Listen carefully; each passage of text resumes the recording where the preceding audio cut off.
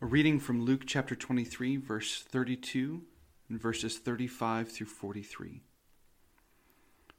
Two others who were criminals were led away to be put to death with Jesus. And the people stood by watching, but the rulers scoffed at him, saying, "He saved others. Let him save himself, if he is the Christ of God, his chosen one." The soldiers also mocked him, coming up and offering him sour wine and saying, "If you are the king of the Jews, save yourself." There was also an inscription over him, "This is the King of the Jews." One of the criminals who were hanged railed at him, saying, "Are you not the Christ? Save yourself and us." But the other rebuked him, saying, "Do you not fear God, since you are under the same sentence of condemnation? And we indeed justly, for we are receiving the due reward for our deeds. But this man has done nothing wrong." And he said, "Jesus, remember me when you come into your kingdom." And he said to him, "Truly I say to you, today you will be with me in paradise." This is the word of the Lord. Thanks be to God. We see here in this second word a picture of an intimate moment between the Lord Jesus and the thief as they're both dying. A moment which captures for us the Christian life. And in this final word, we see Jesus' heart of generosity and abundance for our sake coming through his suffering as he invites us into paradise. So there's this intentionally sharp contrast between the two thieves who hung with Jesus on the cross. One of them joins the crowd of scoffers, mocking the Lord and cynically daring him to save himself as they refuse to believe that he is who he says he is. And the other criminal fears the Lord, and he has a proper understanding of justice.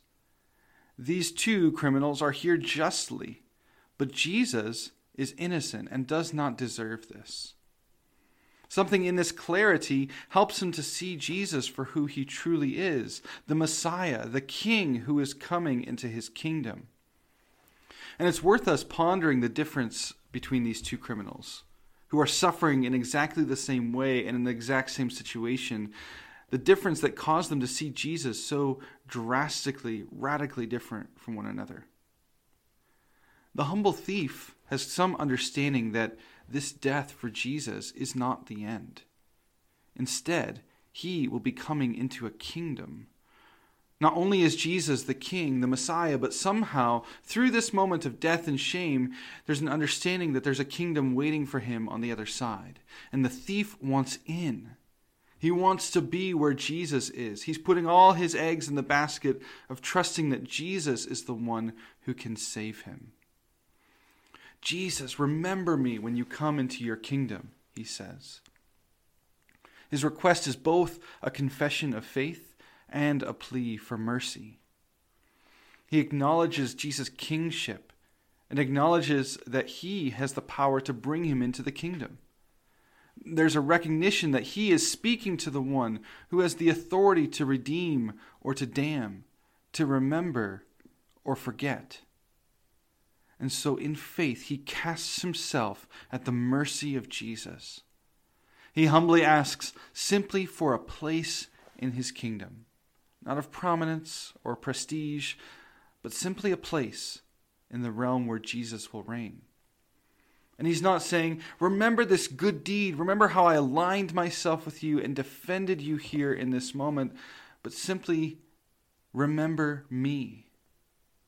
A humble plea for mercy. With all that he is, all that he's done, remember me, O Lord. Jesus responds, "Truly I say to you, today you will be with me in paradise." The Lord's reassurance to this humble thief promises him far more than he asked for.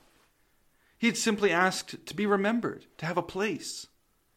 But Jesus instead says more than that he will be with him today in paradise. Not only does this criminal have a place in the kingdom, but immediately, this very day, he would experience paradise with Jesus. And that Greek word for paradise is rooted in the idea of a garden and evokes that bliss of the Garden of Eden. where humanity had perfect, intimate fellowship and joy with God. This paradise, this intimate relationship was broken by the power of sin, but now Jesus invites us back into that joy. And he proclaims over the thief and over us that he will be with me in paradise. Heaven can only rightly be called paradise because we will be with Jesus. That intimate relationship is restored in him and only with him. And so even in the midst of his own suffering and death, his own agony, Jesus gives abundantly. He gives us life through his death. He gives us a relationship with himself. And in this moment, we witness again the generous, self-giving love of the Lord Jesus on the cross. He's not merely thinking of himself and his own suffering. He was thinking of you. Because you are the thief. I am the thief. We are the ones who are criminals and sinners who do not deserve mercy, but by all accounts of justice, we should pay the wages of our sin, which is death.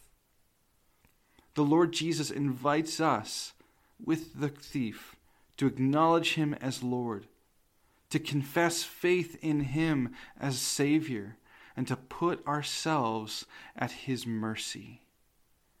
And he joyfully invites you into the kingdom even today. Because of the work of the cross, paradise that was lost has been reopened to us. And we can, like the thief, receive that through the confession of faith and pleading for the mercy of Jesus, whose grace alone invites us in. Amen.